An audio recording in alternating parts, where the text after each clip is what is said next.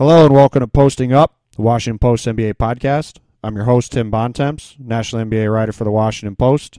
And today I'm happy to be joined by my good friend Jay King, Celtics beat writer for MassLive.com, to talk about the ups and downs, and mostly downs lately, of the team he covers, the Boston Celtics. Jay, how are you?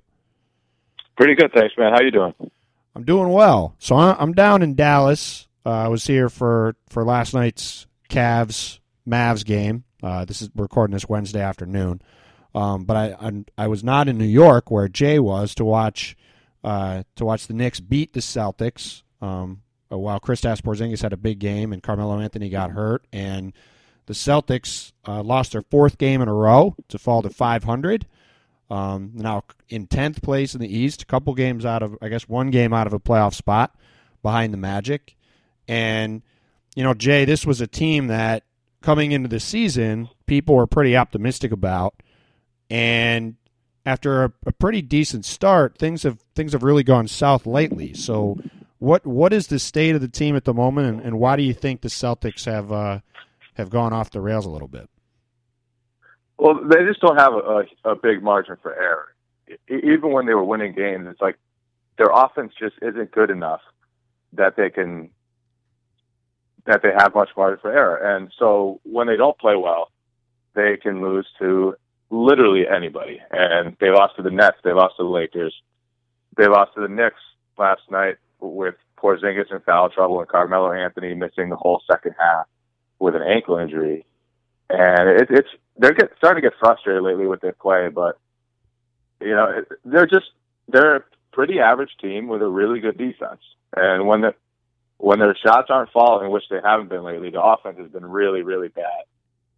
Avery Bradley has made just one of his last 23-pointers, and that's huge for them because they kind of need him as one of their lone shooters to give them some buckets. And he's been struggling. They've been struggling. It's been a tough 2 weeks. The frustration's starting to build. And I was going to ask you about that. I saw the other day. I don't remember who they lost to over the weekend, but there weren't a lot of guys in the locker room. It didn't seem like a lot of guys were mad after the game. There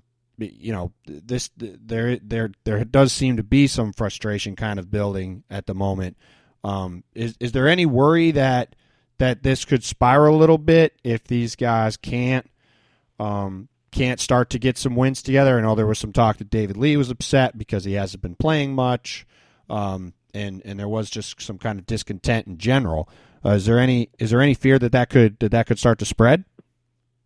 You never know. I mean, especially with a team that's as deep as the Celtics are. Once you start losing, then the guys who weren't playing minutes before, it starts to become more frustrating. David Lee, he wasn't happy with his minutes from the start of the season, but they were playing pretty well, and he was still getting a few minutes. Now they've lost 4 in a row. He's not playing at all. When does that become an issue? There are a lot of guys like that who probably think they should get minutes. Kelly Olynyk started against the Knicks, didn't play in the entire second half. Against the Knicks, they went to small lineups throughout the second half. They have kind of a weird roster situation where they have a ton of pretty good big guys, like 5 established big guys, but their best lineups are often smaller lineups. So they went to those small lineups in the second half against the Knicks, and they only played 8 guys. Kelly Olynyk, Tyler Zeller, and David Lee all sat the entire second half. And those are 3 pretty good players. They can all contribute to NBA teams still. But, it's just for the sake of the team, the smaller lineups were working. And I don't know when that becomes an issue. The bigger issue, though, rather than the playing time and the frustrated guys, just they need to find offense. When Isaiah Thomas isn't on the court, ever since he's come to Boston, they have struggled to put up offense. And they need to find other sources of offense. They need to maximize the opportunities when he is on the floor, and also when he's not on the floor. They've started to revert to taking bad shots early in the shot clock, long twos, contested threes. They're kind of settling for shots, and as I said, they really don't have much margin for error because they don't have, other than Isaiah Thomas, that guy who can go get points. And Isaiah Thomas is 5'9", and certain matchups can give them difficulties. Well, and that's something I want to get to the whole roster itself, because I think they have kind of a fascinating situation at the moment. But you kind of struck on the point that I think is the most essential problem with this team, which is that you look at the Celtics and there's no plan B. Like, if Isaiah Thomas has the ball, he's going to either create a shot for somebody or shoot it every time. And a lot of times just shoot it. And he's pretty good. He's a pretty efficient player, and he's going to be able to put up points for you. But when you look at the Celtics, outside of him, there's not really another guy on the team that can really create his own shot. And it's hard to figure out how, as a group, that team is going to put up consistent points on a nightly basis. And I do kind of wonder, last year after they traded for Isaiah Thomas, the Celtics had a pretty good run towards the end of the season. Won a bunch of games, ended up getting the 7 seed, and then getting annihilated by the Cavaliers in the first round. But it felt like the Celtics were constantly winning these games either at the buzzer or winning close games down the stretch, or they out-executed teams. And I just wondered coming into this season if the other shoe was going to drop and they were going to just really have trouble generating the kind of offense necessary to be a good team. Now, you look at this year, the Celtics are playing pretty good defense. They're per NBA.com, their per possession numbers on defense are, they're giving up less than 100 points per 100 possessions, which is really good. They're third in the league, like you said. They've got a strong defense, but they're also, somewhere down around 20th. They're actually, I think, 22nd or 23rd in offense. They're averaging just over 100 points a game. And, you mentioned how there isn't really another option for this team when Isaiah Thomas is on the bench. Do you see another option currently on the roster, or do you think that that's just kind of a fundamental flaw that until this team either this summer or at the deadline makes a move, it's just not going to be able to fix? I don't think they have it on the roster. I mean, Jay Crowder's gotten a lot better offensively, but he's not the type of guy who can create his own shot. He needs to be attacking closeouts. He needs to be in spot-up situations. Probably the second best guy on their roster right now in terms of creating a shot is Evan Turner. And he's not a great shooter. He's not really, I don't think you want as the guy who's your second best playmaker. Well, that kind of sums up their problems, right? To rely on some. I mean, that kind of sums it up. Their second best, and maybe he's the only other guy on the team that can do it, is Evan Turner. I mean, Marcus Smart can kind of create offense at this point, but he's still, and I like him a lot as a player, but I think he's more of a defensive player. And, I think that kind of sums things up, right? When Evan Turner is the answer, is, who else can get the job done there? Yeah, and it leads to a lot of inefficient looks. They've got, Turner shooting like around 15% from threes. He shot 1 for 5. The fact that he shot 5 threes against the Knicks was pretty telling. They just don't have that second guy. And Isaiah Thomas makes their offense pop. Like, he's that dynamic player. He makes, they've always shared the ball under Stevens. They've always played team ball. They've always cut hard, moved hard. Isaiah is the only guy who has made that offense really crackle. And when he's not on the court, they just don't have that. And it's not on the roster right now. Maybe Smart will become that one day. He's not that yet. He's not really close. He does it in small stretches here and there, but hasn't really been able to sustain anything over long periods of time.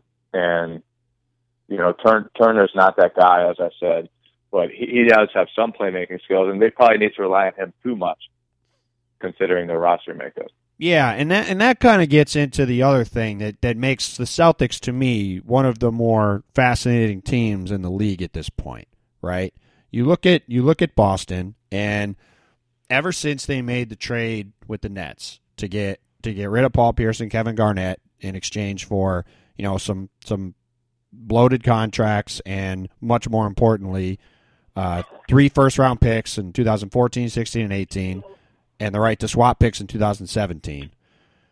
They've just been in the business of accumulating as many assets as possible in order to try to swing moves to get the stars they need to kind of start the next cycle of what they hope will be the next great Boston Celtics team. And to be fair to Danny Ainge, he's done an outstanding job of collecting assets and just getting talented players on the roster. The Celtics have a ton of picks. They have the Mavs pick this year. They've got the Nets pick, which could be very high. They've got their own. They've made smart trades using cap space to fill out the roster. They picked up guys like Tyler Zeller and Jay Crowder and signed Amir Johnson to a good contract this summer. Up and down the roster, you could see they made a lot of, pretty smart moves. But the downside of that with the team they have now is they don't necessarily even have one bad player on their team. They got a couple young guys who probably aren't ready yet, but they've got a lot of guys who can play a little bit. And in the NBA, as I think you would agree, Jay, if you have 13 or 14 guys that can play, you've probably got 3 or 4 guys too many that can play. Like, in theory, it sounds great to say I can play everybody on the team, but an NBA team that's good is only really going to play 9 or 10 guys. Now these days with the way people are with minutes, it's more like 10 guys. And you have to then try to find minutes for those other guys, and it's tough. And I look at this Celtics team, and it just feels like a team that until they can make a trade, whether it's this summer or in the next month, they're just going to be kind of stuck in this no man's land where, like you said before, there isn't really a solution on the roster, and they're going to be just good enough to kind of be a mediocre team in the East, especially now that the East has gotten a lot better. And you see teams like Orlando and Detroit and, these other teams that had young guys with more upside maybe than the Celtics do, starting to kind of emerge and step forward. So with that in mind, what do you think the next move is for the Celtics between now and the deadline and now in this summer? Do you expect them to really try to make? Do you expect them to make that kind of swing now, or do you think there isn't even a guy that or guys that'll be available for them to kind of make the upgrades that they might need to take that next step forward? I mean, they'll be looking for it, obviously, before the trade deadline. They've been looking for it for a long time now. The problem is, how often do those types of guys, those real franchise difference makers, come available on the market? It's hardly ever. And I think in this trade market, because there are so many teams fighting for playoff berths, because there's so much parity right now in the NBA, who's really going to be a seller? Who's giving up a star when almost, probably more than 20 teams legitimately think they have a shot at making the playoffs? So it could be tough to find that star this February. The good thing is they have the Nets pick, which is going to be a really good one. That's their star trade asset. That's the one Ainge will be dangling around, trying to shake a star free. And I do also think he'll be looking to trade multiple players for one. He's going to try. He said he's going to try to consolidate quantity for quality, is how he put it. So he's not just looking for the star. He's looking for any upgrade at this stage, and he's trying to upgrade those assets any way he can. So they'll be looking for pretty good players too, but they need more scoring, and really they need that star. I don't know who it'll be. I don't think anyone knows what star could be available on the market. DeMarcus Cousins, they talk about him like they're not getting rid of him. Like, who else? I don't know who it would be. I agree. I mean, DeMarcus is the one obvious example, and at this point it's hard to see the Kings actually moving him. And, yeah, I mean, this is the thing, right? You look at what Danny Ainge has done the last 2.5 years. He's done nothing wrong. He's made just about every move. Maybe he could have taken Giannis Antetokounmpo in the draft, but a lot of teams passed on him, and Kelly Olynyk is fine. And, but you look at all the moves that Danny's made, and he's done an amazing job taking a team that looked like it was at the end of a great run, it was just going to be, have to go through a long rebuilding process like most teams do. And, was spun it around. They have a ton of assets. They got a ton of really good picks. The Nets pick could easily be the top pick in the draft. They've got a lot of things going for them. But in order to take that step from being a mediocre team with a lot of assets to a team with a couple of star-level assets that makes you an exciting team that can contend, you need a lot of luck.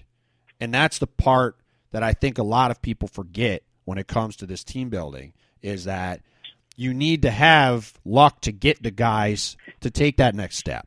Houston was on this treadmill for probably 4 or 5 years, and they were kind of in almost the exact same situation the Celtics are in now, where Daryl Morey kept getting players, getting assets, and winning trades, and the Rockets just kept kind of churning around the 8th seed in the West, sometimes making the playoffs, sometimes just missing the playoffs, because they were just good enough to be, around 500, usually a little bit better, but they didn't have the star-level talent to take that next step forward. Then all of a sudden, James Harden shakes free, right? And they jump in and get him, and then they have a star. And then a year later, they can get Dwight Howard in free agency. Then they have 2 stars. And then all of a sudden, they go from being an interesting team to a great team, or at least a team that had the potential to be great. And that's the part for the Celtics that's going to be tough because, as you know, the Celtics have never hit with anybody in free agency, and now that everybody's got cap space, it's very hard to see how that's going to be the path forward. So really, they need to either land somebody in a trade, like DeMarcus Cousins or some other star that shakes free, or they need to get lucky in the draft. And all you have to do is look at another Atlantic Division team, the Philadelphia 76ers, to see that as much as you want to try to win in the draft, and even if they have the Nets pick could easily be the 5th pick or the 6th pick instead of the 1st pick. And if that happens, your chances of getting a elite player, they change quite a bit. Yeah, no matter how well they position themselves, and they position themselves really well. When you look around the NBA, they are going to be mentioned whenever any star shakes free because they have the best assets. They have the Brooklyn pick now. They have unprotected Brooklyn pick in 2018. They have Marcus Smart, who people value highly around the league. They have all these assets, but it still takes that star to get free. You were talking about the Rockets. If the Thunder decide to pay, $7 or $8 million through the extra $1 million through the duration of Harden's contract, he doesn't shake free. And the Rockets don't get that star, and they probably don't get Dwight Howard later. And Daryl Morey probably gets, at least, I shouldn't say probably, there's a decent chance Daryl Morey gets fired at that point. His job was really kind of on the ropes. Not that Danny Ainge is anywhere, he's got pretty much infinite job security in Boston, but that is how tenuous it can be. It is kind of on a knife's edge a lot of the time. Yeah, and then you look at free agency, the 2016 class really isn't a great free agent class, and it's hard to see them competing for a guy like Kevin Durant or Al Horford, one of those guys. So, yeah, you have to get lucky in the draft, or you have to get lucky and get that trade, and it is going to take luck to get to that next step. And as you said, Ainge has done everything right. He's had 1 million trades in the last 3 years, and he's won just about every single one of them. And now it's time for that next step. And until then, they're just going to be pretty average. What's going on behind the scenes? They've had some young guys improve. Crowder has become a really good player. Avery Bradley has probably outperformed his contract this year. They have guys improving, and some of those assets are growing more valuable.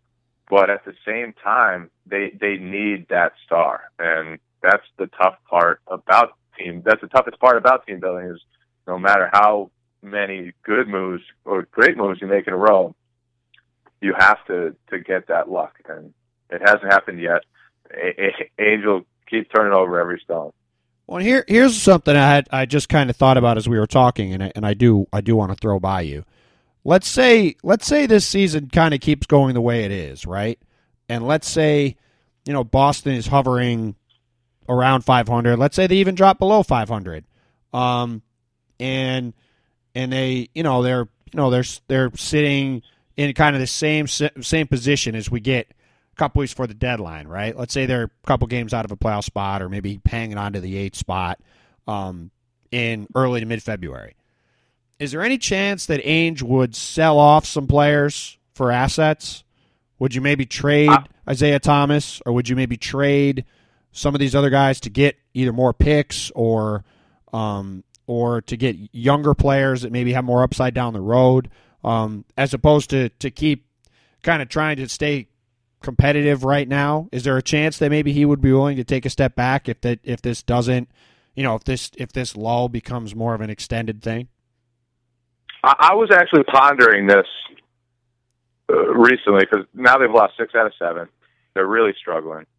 And actually last year at the trade deadline, they actually considered breaking things up and going the other way and actually tanking to try to get a good draft pick. But they had won 4 out of 5 going into the trade deadline. Stevens made a public call for a little more continuity with the roster, and they decided, to go out, get Isaiah Thomas, and kind of make a playoff push rather than go the other way. This year, they're kind of in a similar situation. I think the real difference is, even if they did sell off guys, they couldn't really get to that bottom echelon or the top echelon of the lottery. Like, it would take, they've already got 19 wins. They're not catching the Nets, probably not the Bucks, probably not the 76ers. Like, no matter who they trade, they have enough talent on the roster to squeak out enough wins where they wouldn't be at the top of the lottery. So I don't think that's really an option. I would be pretty shocked if they decide to go that way. But, who knows? And what are they going to trade for? I think if you move, like, you already have enough good players as it is. You're not going to trade for more good players. You already have so many draft picks. Like, how many more draft picks could you really want when you already have so many? And so I don't know. I mean, they could do that. I'm not sure it's too viable. And I guess that's part of why they're kind of stuck, right? In this weird no man's land. They've got a lot of picks, and even unlike a team like Philly that's got a ton of picks and not really only a couple players, so they could always use a player. The Celtics already have enough decent players. So, like you said, unless they could package them for somebody, they're kind of going to be stuck. Now let's shift a little bit to the coach of the Celtics, Brad Stevens, who really has been one of the best coaching hires in recent memory by Danny Ainge. Came completely out of nowhere when he hired him. Wasn't something anybody really expected, though a lot of people did think that Stevens would end up being an NBA coach at some point, because he had earned a lot of respect for the way he'd built the Butler program and the way he conducted himself in game. Like, I know a lot of people, including me, watched him during games and thought this was a guy that could succeed at the next level. And he's in many ways, maybe, I think you might agree, their best asset in terms of what he's been able to get out of the roster. Is there any chance, though, that if this team continues to kind of stay in the position they're in, that he might start to look back at college and look at jobs like the Indiana job, the North Carolina job, the Duke job, and maybe consider going back that route? Or do you think that at this point he's fully committed to being in the NBA and doesn't want to go back to dealing with recruiting and all the other nonsense that goes with being a collegiate head coach at this point? I would be really, really surprised if he considered doing the college route. He's gone on record to say the only way he's leaving Boston is if they fire him. I think he's really committed to the challenge of coaching in the NBA and getting the Celtics to the next level. And he's a guy he's really, really focused on the day-to-day process and improving and all that. So I don't think not that he doesn't want to win and he doesn't want to compete for championships and all that. He absolutely does. But I think he's so focused on the day-to-day stuff that maybe he's not as bothered by the fact that they're pretty average as some other coaches may be in that situation. And I honestly, like, they have so many assets that I think it's only a matter of time until they get that star. And I'd be really, really surprised if he considers college. But you never know. In the NBA, anything could happen. Anything can happen. That's very true. Now, Stevens has been in the news a lot recently because of the unfortunate death of one of his former players at Butler, Andrew Smith, who people might not remember him right away, but he was the center on both Final Four teams and was a pretty good player in college. Only 25 years old, had cancer and passed away recently. And Stevens missed a game last week to go back to Indiana to spend time with him and his family. And I think you'd said before the podcast that he's going to go to the funeral whenever it happens. What has it been like kind of seeing him go through that process publicly, and is it kind of a window into the guy that Brad Stevens is on a day-to-day basis with you guys and kind of with everybody else in Boston? Yeah, he left their team, as you said.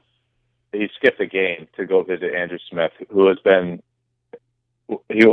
diagnosed with cancer in January of 2014. And last week, Brad Stevens skipped a game. And I think, you would hope that all coaches would do that they would decide, obviously my former player's health and seeing him saying goodbye is far more important than coaching this game against the Chicago Bulls. But there aren't a lot of coaches who have those types of relationships with their players that they would do that. And so it really was, watching Stevens talk about Andrew Smith was just absolutely heartbreaking.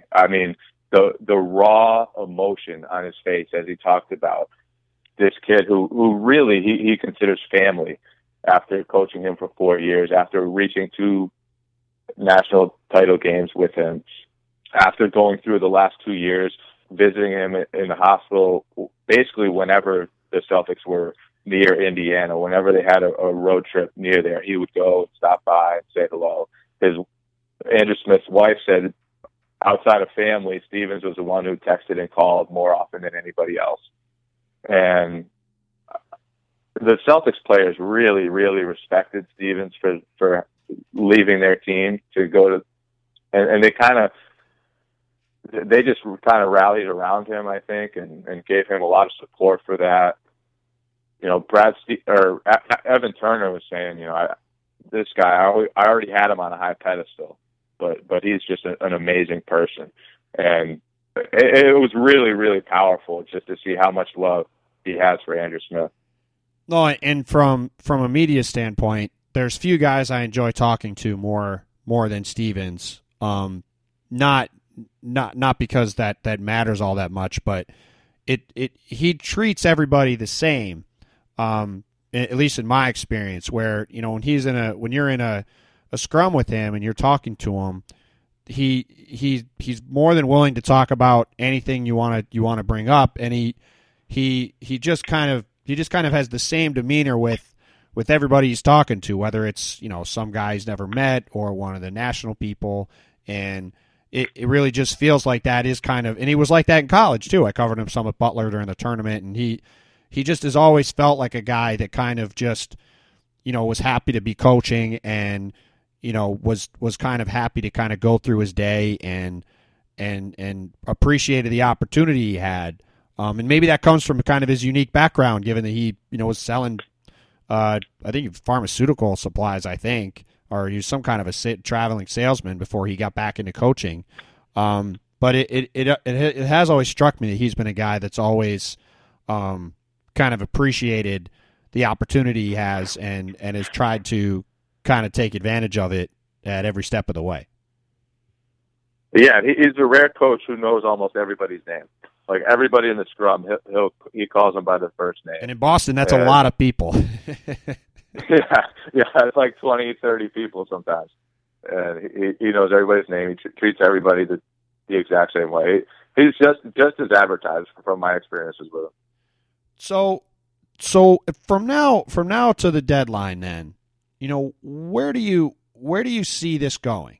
I mean, I know we've kind of said that we don't see, kind of a solution on the roster, but do we see do you expect that the Celtics are going to get back on track here? Do you expect them to start to play a little better, or do you think this could linger? I mean, we were talking before we got on, and you were kind of running through where you were headed over the next few weeks, and they play. We're talking on a Wednesday afternoon, like I said earlier. They play the Pacers tonight. Then they play the Suns on Friday, which is a game that they should win, given how disastrous the Suns are at the moment. But then they go to Washington, to Dallas, to Toronto. They come home to play Chicago. Then they go to Philly on a back-to-back. They go back to Washington again. Then they play Denver, have a home-and-home with Orlando, and then play the Knicks, Pistons, and Cavs. I mean, that's a really tough stretch. And before the season, you might have thought that a lot of those games would be gimmies, but they could easily lose the majority of those games. And do you think that even though things have been in a rough patch lately, this is a situation that could start to get better? Or do you think that the Celtics could be have the potential to, I should say, have the potential to maybe slide even further than where they've gone to this point, where I think, they've lost, several games, 4 games in a row and a bunch recently and seem to be in a bit of a mess? I mean, I don't think it'll slide too far. I think they are a pretty good team. They're not a great team at all, but they're a pretty good team. Even in the 4-game losing streak, like they were up in double digits in 3 of the games. They gave the Knicks a good second half run last night. All single-digit losses. All 6 of the last 7, all single-digit losses.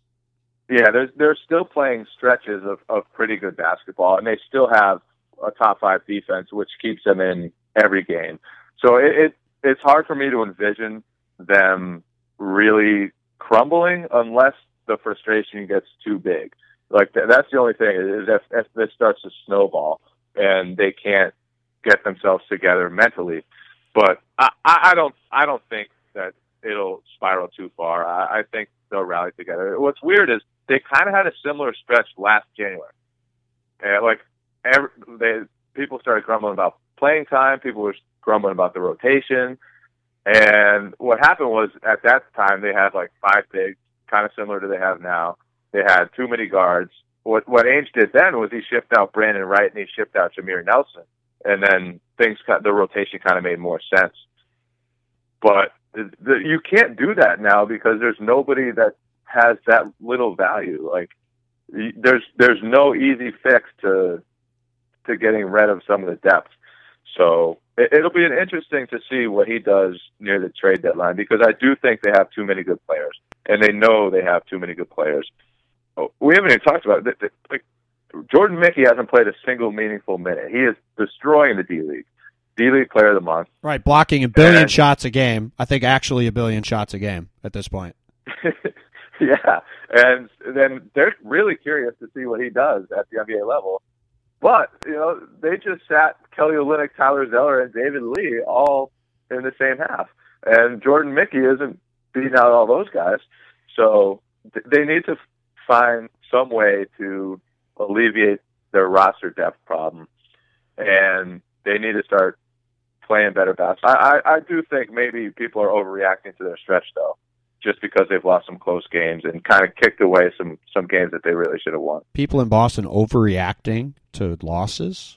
Really? You should see the tweets I get. Like people calling for Stevens' head already. Yeah, Boston fans are always very sane and never prone to overreacting in any way. I just looked up Jordan Mickey's stats in the D-League. For people that might think that Jay's just being hyperbolic, he's averaging in 19 games 18 points, 8.5 rebounds, and 4.6 blocks per game. So he is an interesting player. However, like you said, the one thing the Celtics don't need is another power forward because they have a million of them already, and finding playing time for him is going to be tricky. The one thing I wanted to wrap up with is, we've talked about it a couple different times, and at this point, I think most people who listen to this podcast know that I used to cover the Brooklyn Nets for the New York Post before I took this job, and that's how me and Jay became friends. So I'm covering two teams in the Atlantic Division, and how much are people in Boston following along with every Nets game? Given that even if the Celtics do turn things around, nobody expects this team to really make a huge run in the playoffs. Maybe they could win a round, but almost certainly they'll probably get in and lose in the first round again. So how much of a focus is there right now on the day-to-day happenings with the Nets, who just fired their coach and GM the other day, and is the possibility of getting a Ben Simmons or one of these other top talents at the top of the draft next year kind of become the dominant theme for Celtics fans at this point? I think at the beginning of the season, it's calmed down a bit since the beginning of the season. When the Nets were like 0-9 or 0-10 or whatever they started out, people were really, really fired up. They were paying more attention to the Nets probably than they were to the Celtics. And then the Nets kind of they righted the ship a little bit, started playing a little better basketball. People realized they weren't going to be that bad, that they weren't going to battle the 76ers for the worst record in the league. But yeah, people are really excited about that pick. They do pay attention to the Nets. I get a lot of tweets about Nets scores, and it'll be like sometimes the Celtics will lose a game, and people will start tweeting out, well, at least Brooklyn lost. So and that situation over there is fascinating. To go into the trade deadline, right, like this close to the trade deadline, to fire your GM, I just don't get the timing behind those moves. I thought Hollins wasn't doing that bad a job.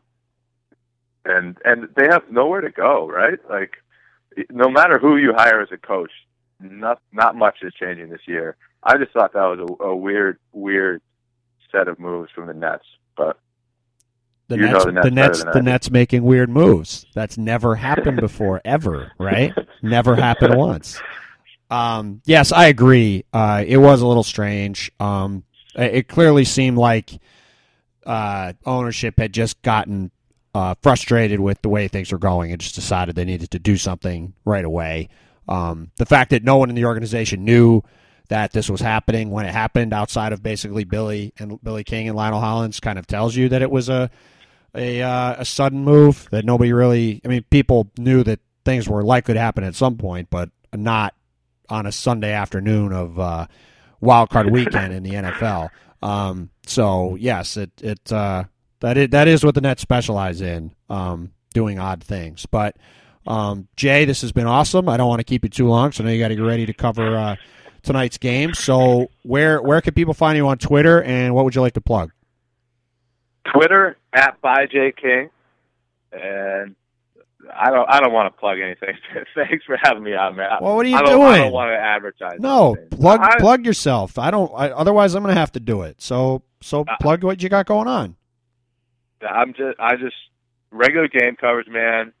Some good, cool stories. I actually have a story coming out about Evan Turner's boxing career, which should be pretty fun. His sparring tactics in the off season, so that'll be fun. Other than that, not too much coming on. Are you still doing the podcast too? Yes, the Rain and Jays podcast with John Corrales of RedsArmy.com, which is a weekly podcast about the Celtics.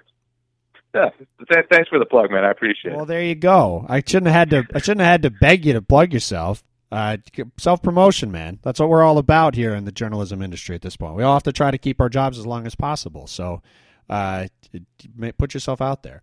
You can find my work at the Washington Post and on our website. You can follow me on Twitter @TimBontemps. Please subscribe to the Posting Up podcast on iTunes. Give it a 5-star rating and review. That'd be great. Thanks to the sports digital at the Washington Post, Glenn Yoder and his band, the Western States, all from Boston. Glenn actually not from Boston, but went to school there, for the theme music for the podcast, which is neat. And Jay, thanks again for the time, man. I'm looking forward to hopefully seeing you again sometime soon. All right. Thank you for having me, man. I always listen to the podcast, so it's an honor to be on it. Thanks for coming on. I appreciate it. Talk to you guys soon.